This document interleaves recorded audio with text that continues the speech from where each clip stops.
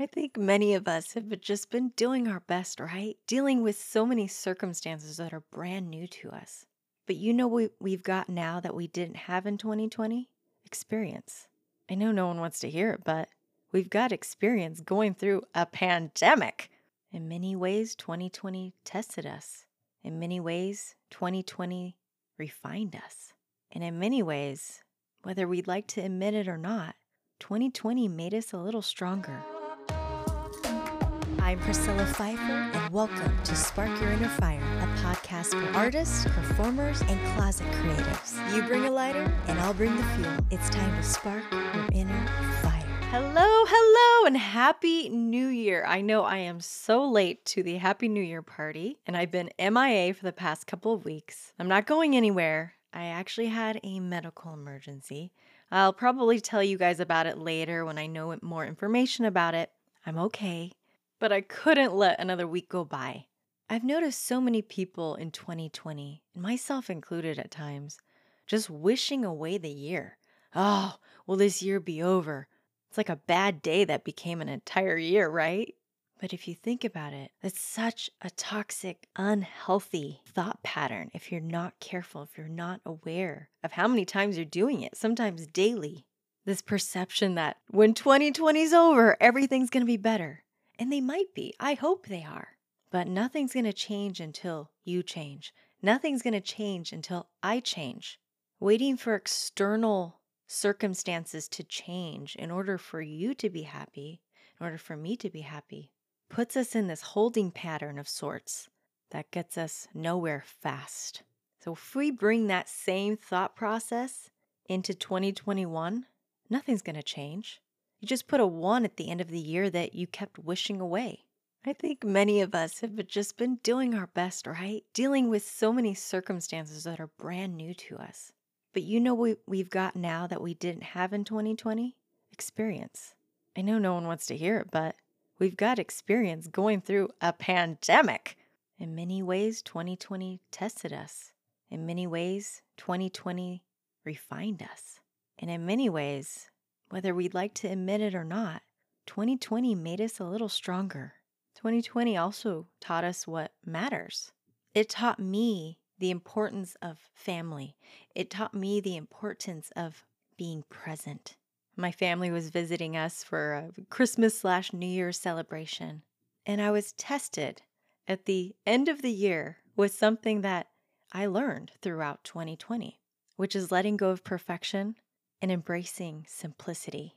You know, I'm that person that wants everything perfect. I want to decorate the table and I want everything right. I want everything at a 90-degree angle. I want to make sure every candle is in its place. I want to make sure every napkin is folded to perfection. And while I have a beautiful table in the end, meanwhile, I drive everybody around me crazy. And furthermore, when I go off to another room to make sure I'm folding the napkins correctly, I'm then leaving my family behind. I'm not being present with them. At which point, the decorations and the need for perfection starts to run the show. Those little details that I need to have in place suddenly become more important than the time and the people I'm with. I can always buy new decorations. Those can be replaced, but you can't replace time with the people you love.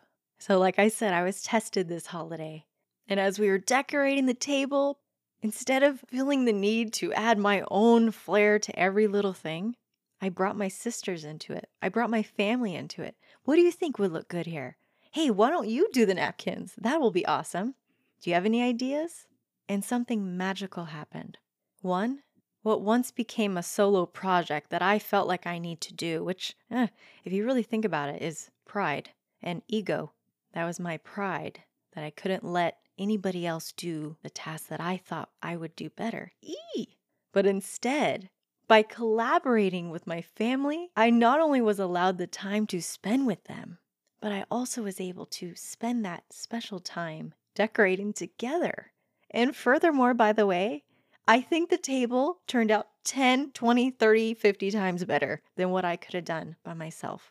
And I wasn't exhausted at the end because I didn't do it alone. The reason why I'm telling you this is because in 2021, Whatever goals or resolutions you have set, you don't have to do it alone either.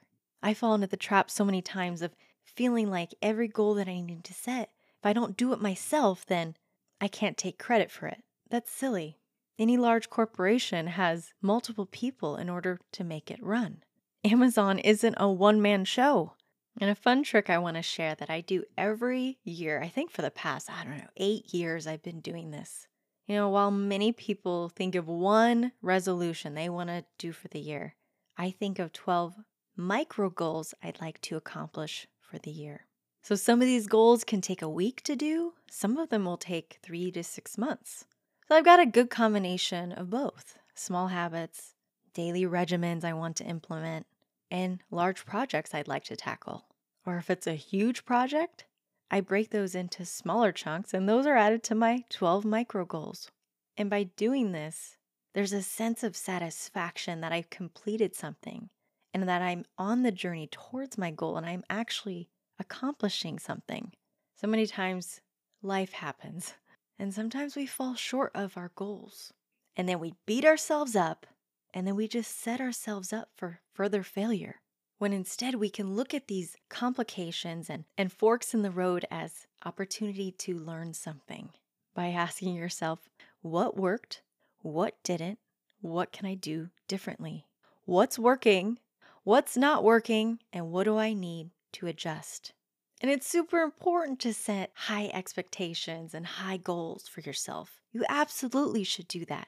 But in order to set yourself up for success so that you get on the momentum of forward growth, it's important to reevaluate what's working and what isn't. Maybe you said, every morning I'm going to work out for the remainder of 2021.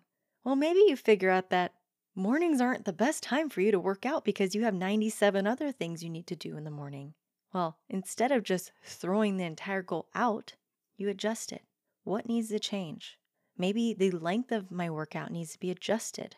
Maybe I need to find a different workout that makes more sense for my particular needs. So get out there and go accomplish some awesome things that I'd love to hear about them. You can send me a message on Instagram or you can email me. I love hearing your breakthroughs, your goal accomplishments all along your journey.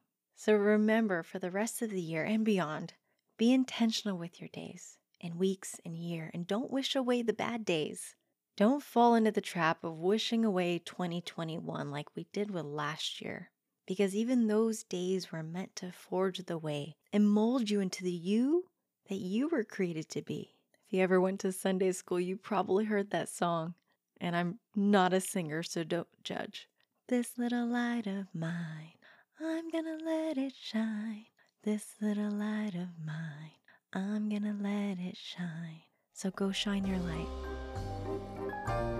It's Priscilla Pfeiffer. I hope you enjoyed today's episode. Please subscribe, leave a comment so I can reach more people like you. And go to sparkyourinnerfire.com. I have a special gift for you. Go check it out.